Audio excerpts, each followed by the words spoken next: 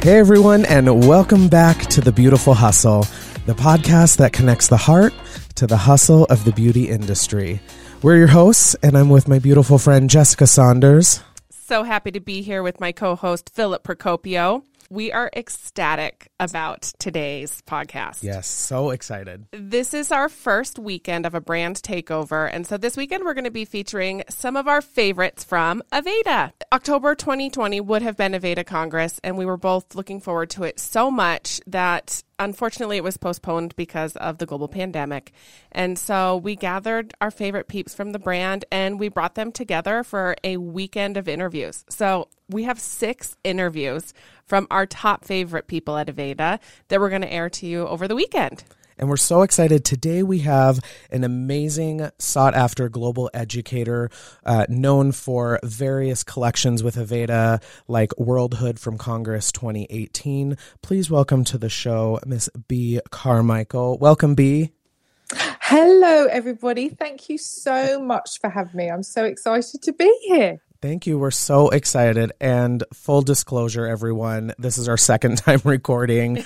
We had a technical issue and I did not realize it stopped recording. So we only got a few minutes in. So we're keeping it real here.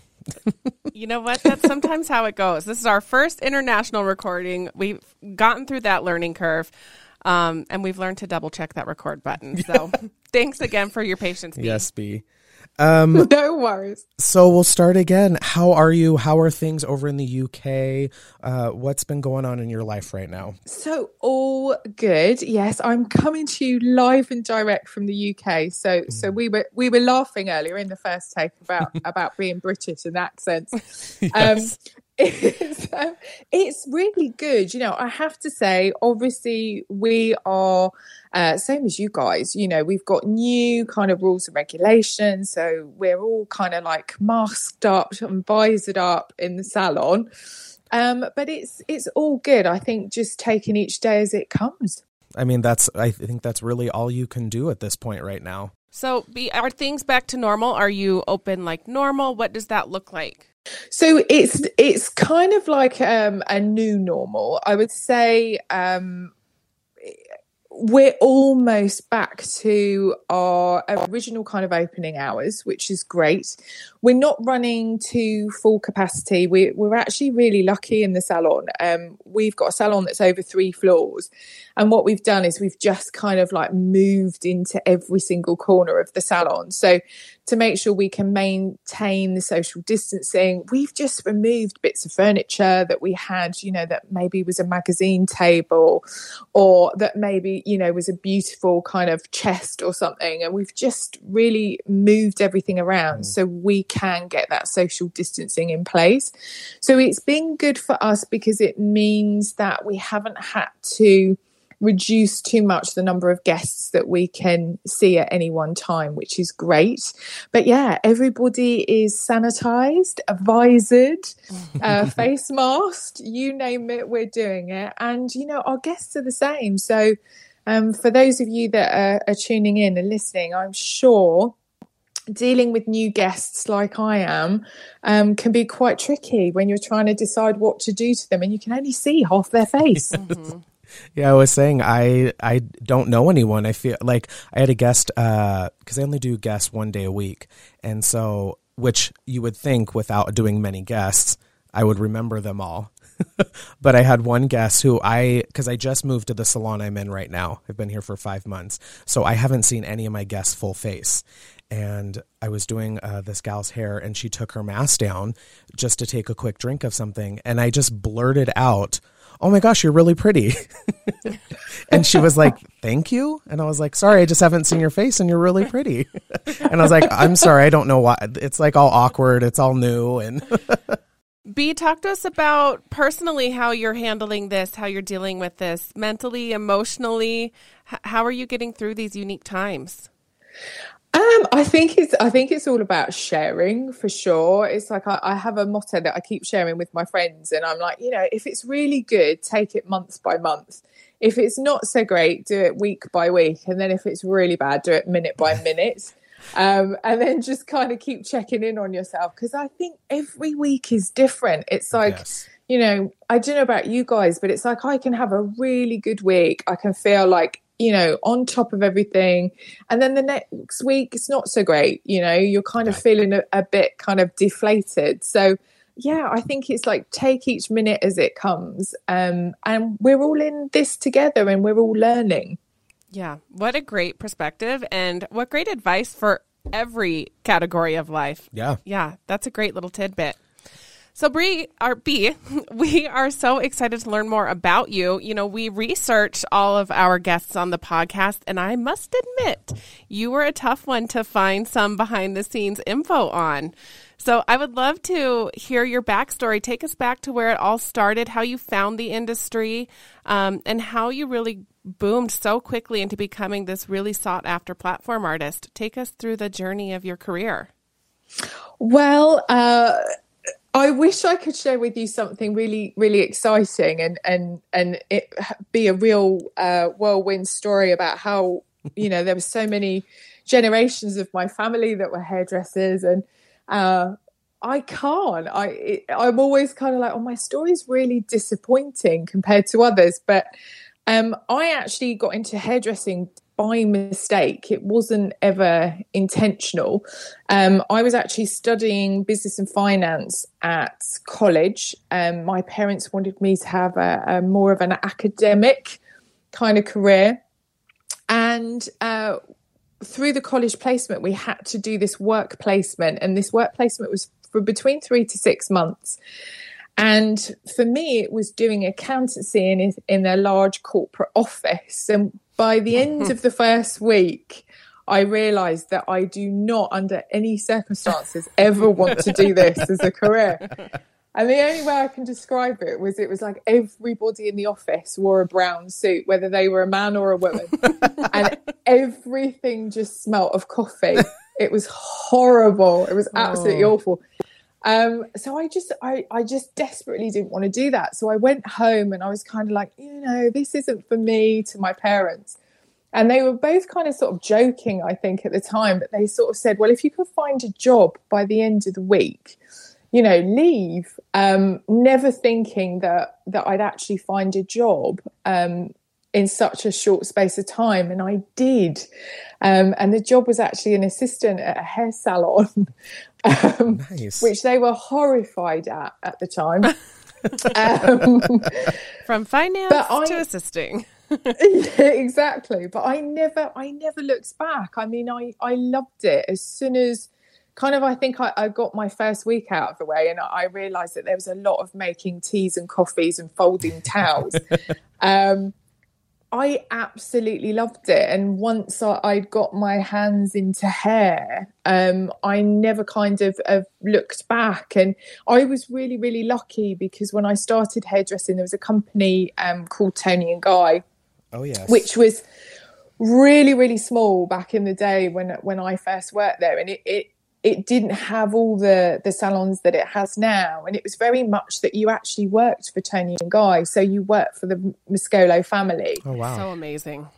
It was so, so cool. So I had absolutely incredible training.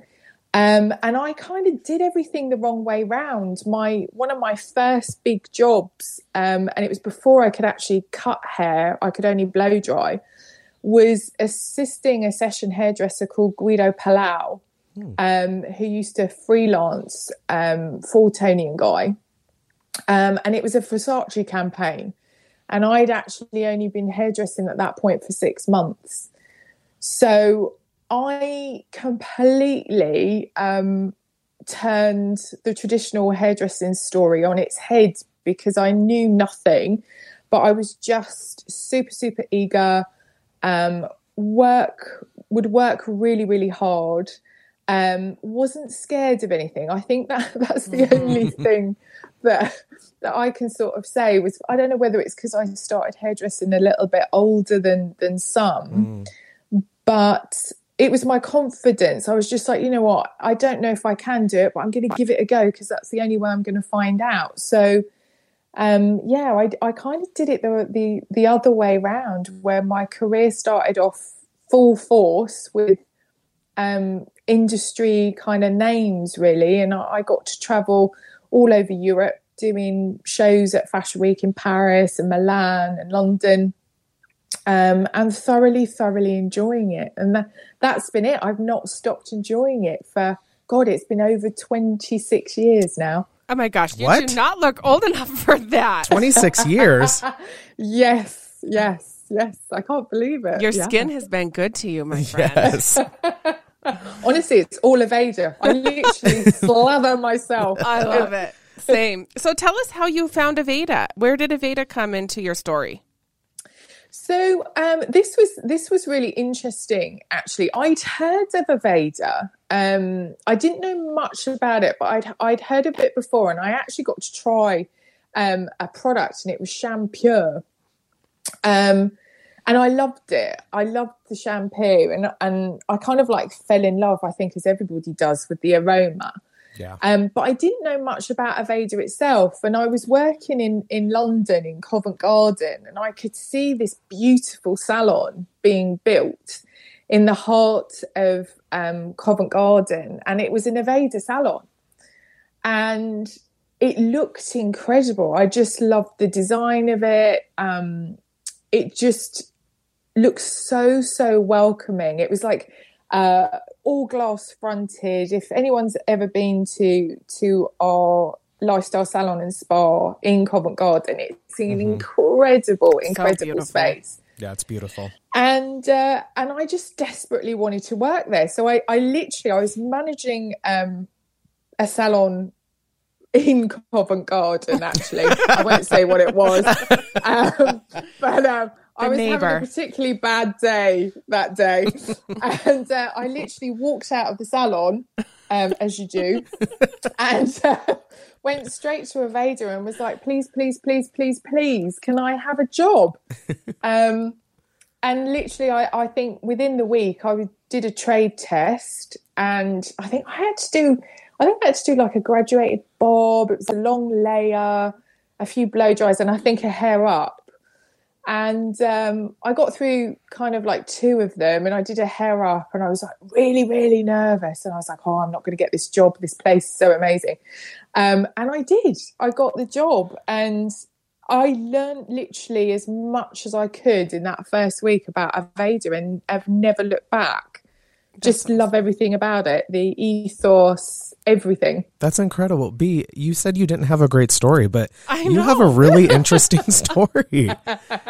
Actually, we have a little bit in common, because I started in business and finance too in college, and worked corporate world, and decided that I couldn't do it any longer. And that's how I got into hair as well. So interesting. See, that makes me feel so much better, because I always feel like a bit of a freak.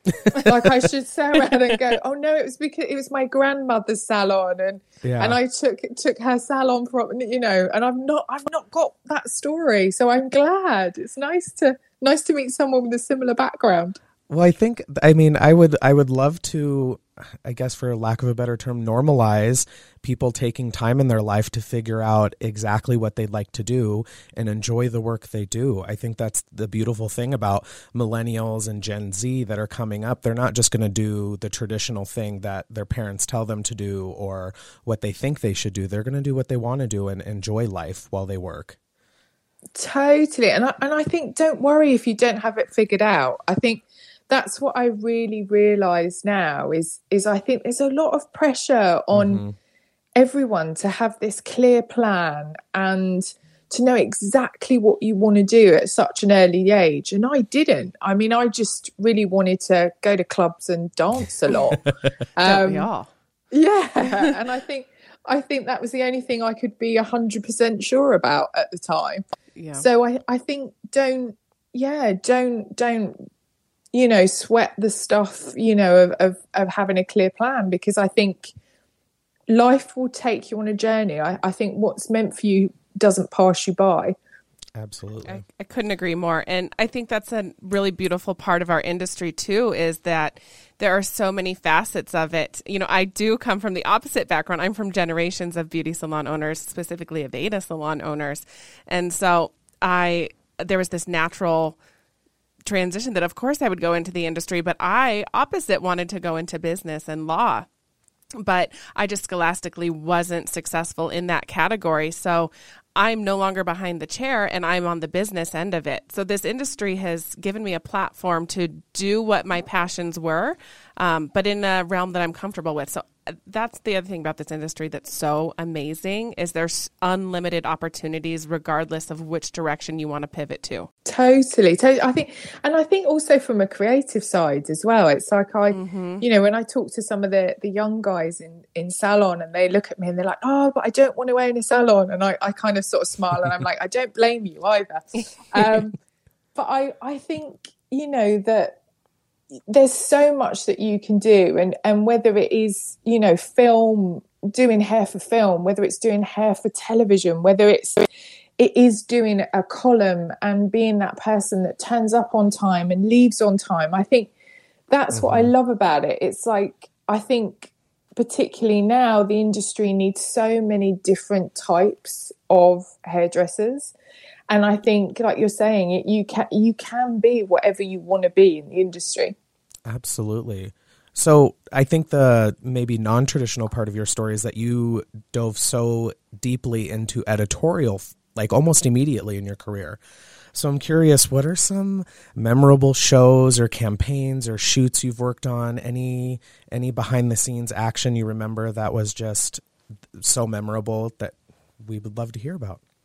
Yeah, I mean, I always tell this story because it's probably the one that's affected me the most. And it was actually the first big show that I'd ever done. And I'd only been hairdressing for about 6 months. And the only reason I got this gig was because my art director had the flu in the salon. And I had been the really annoying assistant that had, for the last week, if somebody said, right, Bea, can you go out and get a model? I'd bring back 2. And I actually think they just wanted me out of the salon. So they said, right, you know, you can go and do this show. You've just got to get to the centre of London and meet at this hotel. And I was like, okay. And I had my little bag with me, which... you know, nowadays I would carry at least 2 cases full of kit. I actually went to that shoot with 1 comb, 1 brush, a hairdryer without a nozzle, and I think 2 clips, and that was it. That was all I possessed. That is confidence, or stupidity. So I took my little bag with me and I went to this location in London, and it was a hotel in London called the Dorchester. And this hotel is like, when you walk up to it, it's beautiful. It's very, very high end. Celebrities stay there. So I kind of went up the steps and I was feeling a little bit, you know, kind of like, oh, I don't think I've got the right place. And I walked through the door and I can see all these models that are sat around, and the first model that I clock is actually Naomi Campbell. Oh my gosh. I was starting to kind of feel a little bit sick. And I all of a sudden have the flu too. Yeah. I went up to reception. I was like, oh, I think I've got the wrong place, but is this where we're supposed to be meeting for a show? I'm supposed to meet a guy called Guido Palau that I'd never heard of before. And they went, no, you're in the right place, or can I have your name? So I gave my name. And as soon as I'd given my name, this guy comes up behind me and taps me on the shoulder and he goes, hello, I'm Guido. And I was like, hello, I'm Bea. And he went, Bea, that's really easy to remember. He said, so you're going to be assisting us today? And I said, yes, but I just need to let you know, I've only been hairdressing for a few months and I can blow dry, but that's all I can do. And he kind of like looks at me and he just sort of smiled and he went, right, can you go outside and can you get all the models to go on a double-decker bus, please? And he was just like, use the biggest voice that you have and just tell them all to get on the bus. So I was kind of like, okay. So I go outside and I'm like, oh, excuse me. Excuse me. And no one is listening to me. So I was like, right. So in my biggest voice that I could find, I was like, are there any models? If there's models, can you please get on the double-decker bus? And the models start ferrying on the bus. So I was like, oh, great. This is easy. And we end up going on this journey. We end up going to this massive stately home in Luton. And the only thing that I thought was really weird is as we drive up this windy drive to this big stately home, I'm like, okay, there's 3 London double-decker buses that are full of models and crew and makeup artists and hairdressers. And as we drove up, I started to see these massive American trucks. There were tigers, panthers, pink poodles that had been dyed pink. It was just totally surreal. And I got out of the bus and I just said to Guido, I was like, this is incredible. What are we doing today? And he went, oh, it's the Versace campaign. Wow. Oh my gosh. By which I kind of realised the extravagance of it all. And I quietly went to the toilet, had a little cry.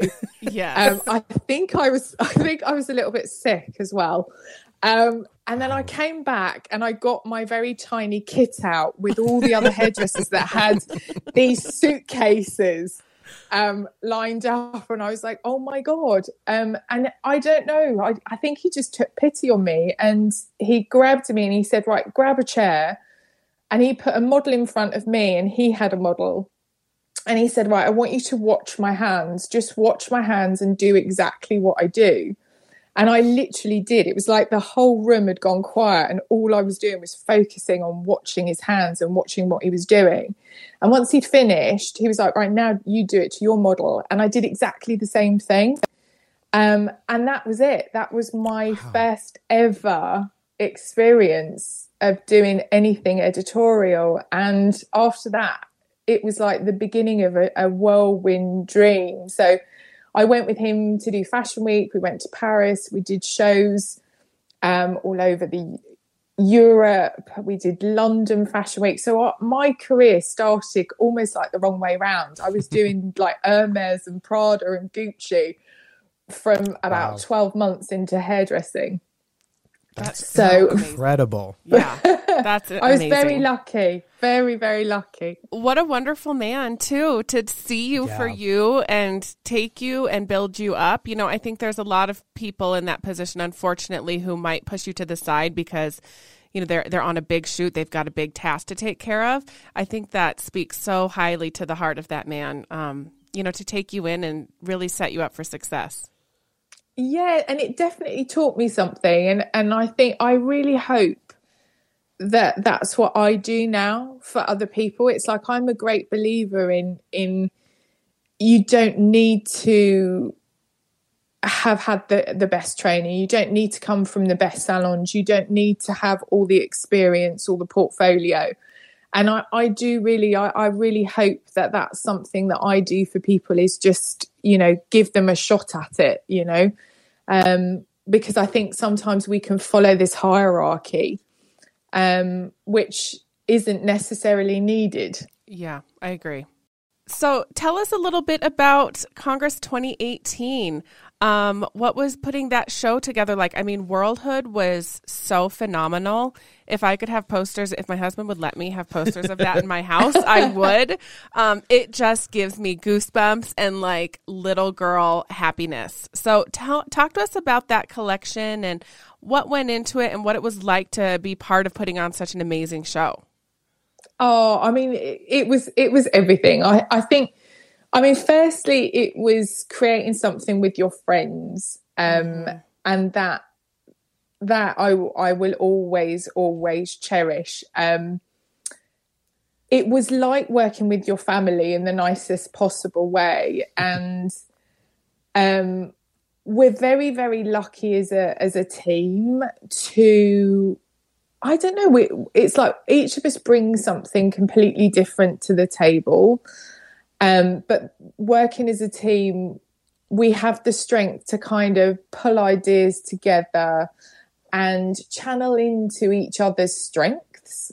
And I think that's really what this was about. It was like we all came to the table with different ideas and different concepts, and each of us made a mood board. And if you're familiar with the team, you'll know that, like, obviously Janelle lives in Minneapolis, Ian lives in LA, Ricardo lives in New York, and I live in the UK. So none of us are in the same office space or the same salon space. Or the same time zone, even. Exactly, totally. And we had to come up with, like, these mood boards of ideas.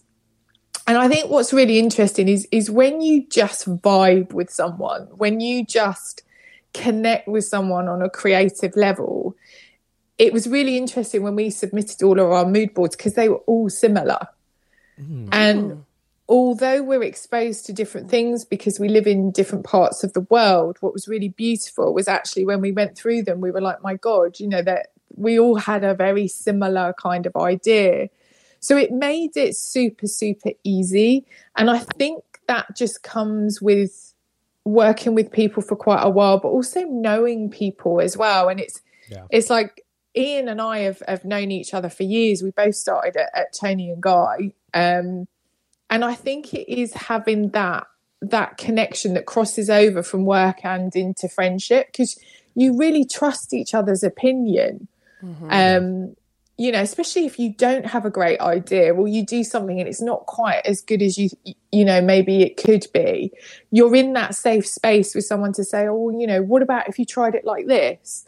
And I think that's what's lovely about the team is that we feel kind of like that. So there was lots and lots of work that went into it. I mean, we even made our own clothes. It was crazy, but it was such good fun.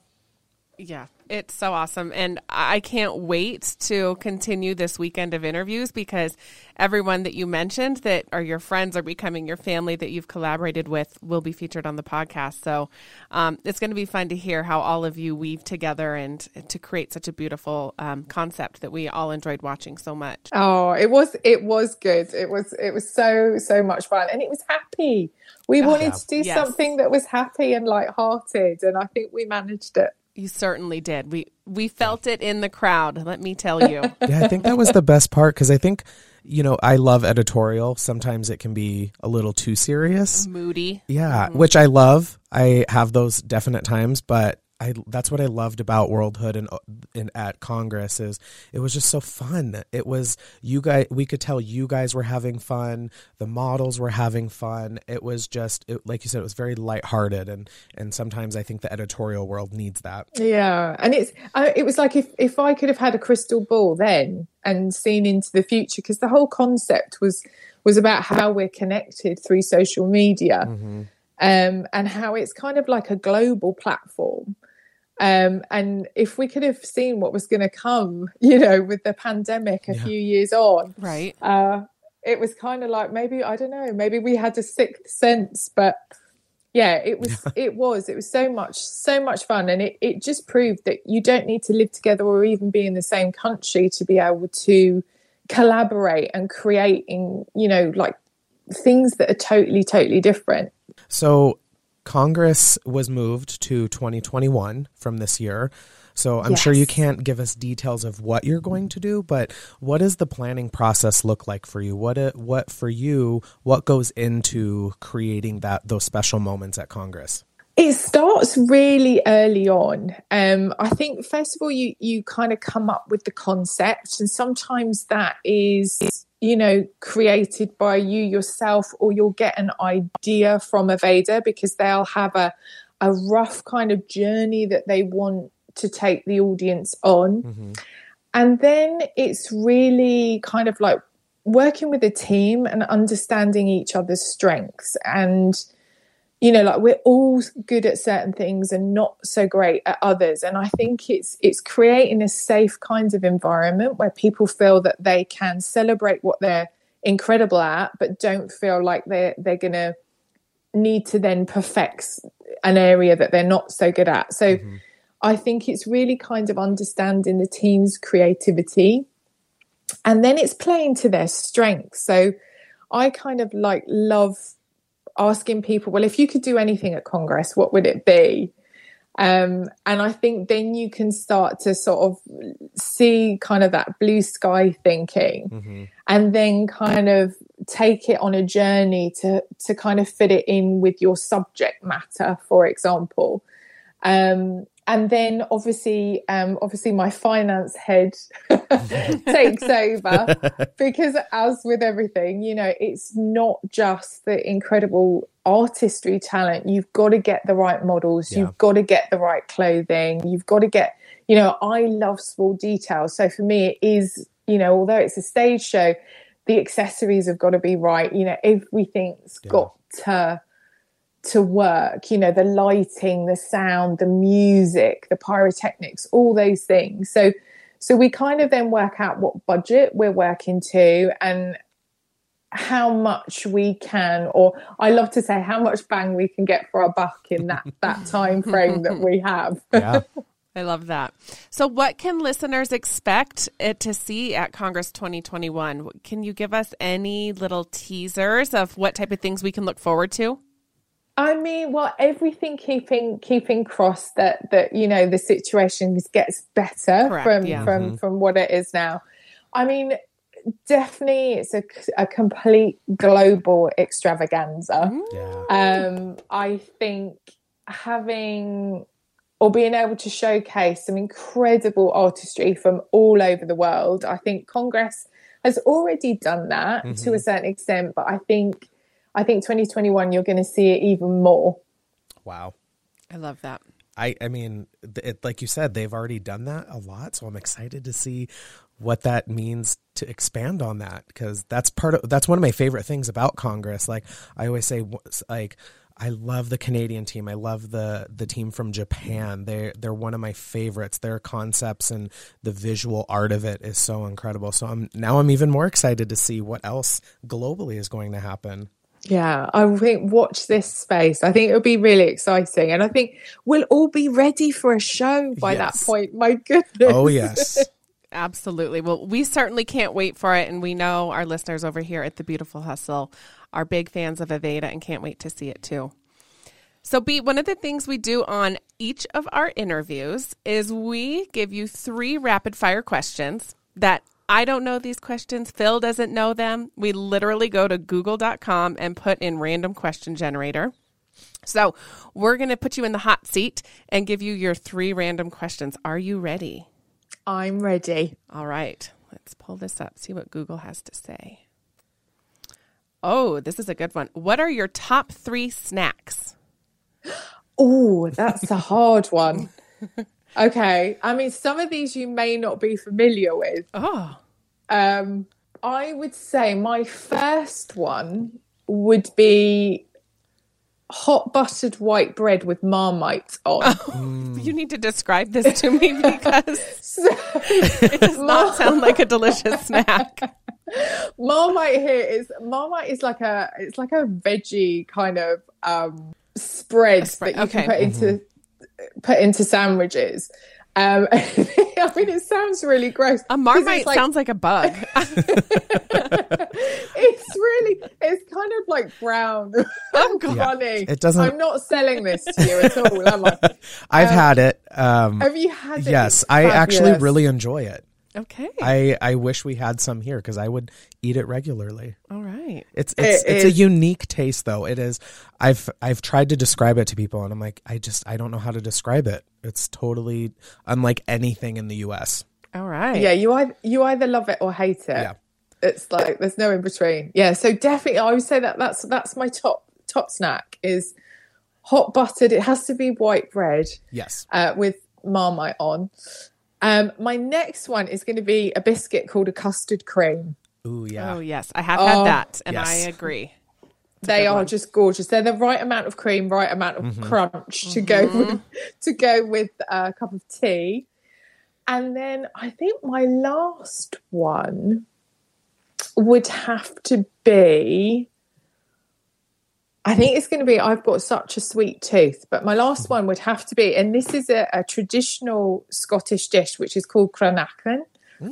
And it's like crushed meringue, crushed raspberries, cream, oats, and it's kind of like done as a Knickerbocker Glory. You have it in a long glass, and there's vanilla ice cream in there as well. It's lovely. That sounds delicious. I could get on board with that. Phil, what's your top favorite snack, Phil? Oh, my favorite snack, I would have to say I'm a salty person, so I would have to go with salt and vinegar chips, which love. It's people say I'm crazy, but the salt and vinegar chips in the UK are different in general. They're a tiny bit sweeter. I think a lot of them I see use malt vinegar. Yeah. And so I love the ones in the UK especially. Hula hoops, salt and vinegar hula hoops are good. What about you, Jess? Right now, I'm going to go with my snack of the moment because it seems to always be changing. Have you ever had Harvest Snaps?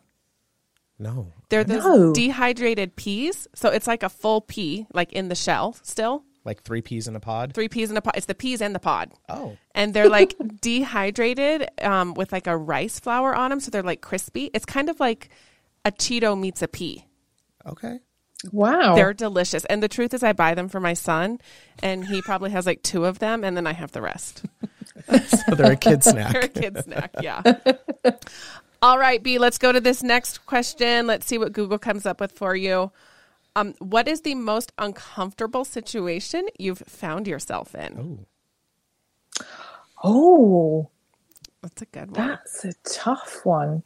I would probably say it was the most awkward situation because I didn't know what to do. I didn't know. It's one of those situations where either way it's not going to be pleasant. But I was sat, I wasn't sat. I was standing on a commuter train going into London, and it was absolutely packed. And this guy had a cup of coffee on his lap. And he dropped off. He'd gone to sleep. And his coffee had slightly tilted.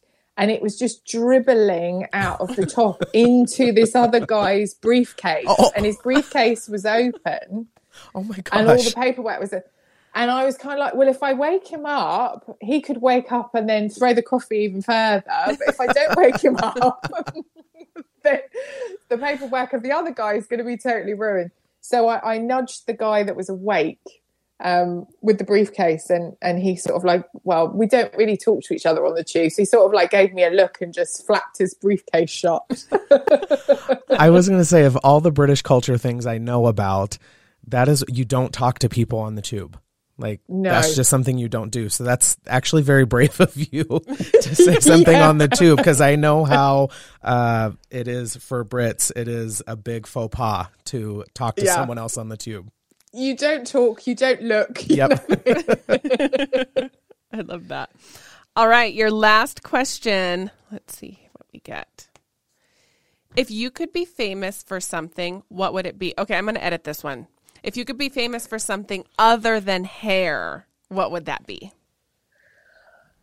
Ooh, do you know what? I'd like to be famous. I would like to be Madonna for a day. Just a day? Yeah, just a day. Just a day. No, I'd love to. I would love to. I can't sing at all. And everybody in my house tells me not to when I try. So, yeah, I would love to have been really good at singing and be kind of like a pop icon. Oh, that's a good one. What about you, Phil? Same. I'm a singer, so I would love to be on The Voice or something like that. I love that. I would want to be like an interior designer, like have my own line of furniture and interior decor and all that stuff. Nice. Maybe I could see that. Nice home takeover shows.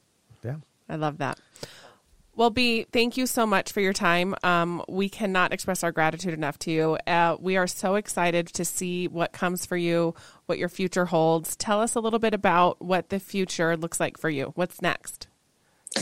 Oh, well, as we're saying, I really, really am looking forward to Congress. I think it's everything. It's like I can't narrow it down to one thing. It's like I really want the guys in our salon to have successful careers, go where their heart takes them. I want to build incredible teams. We've got, teams here in the UK. We've got a UK styling team that I just adore.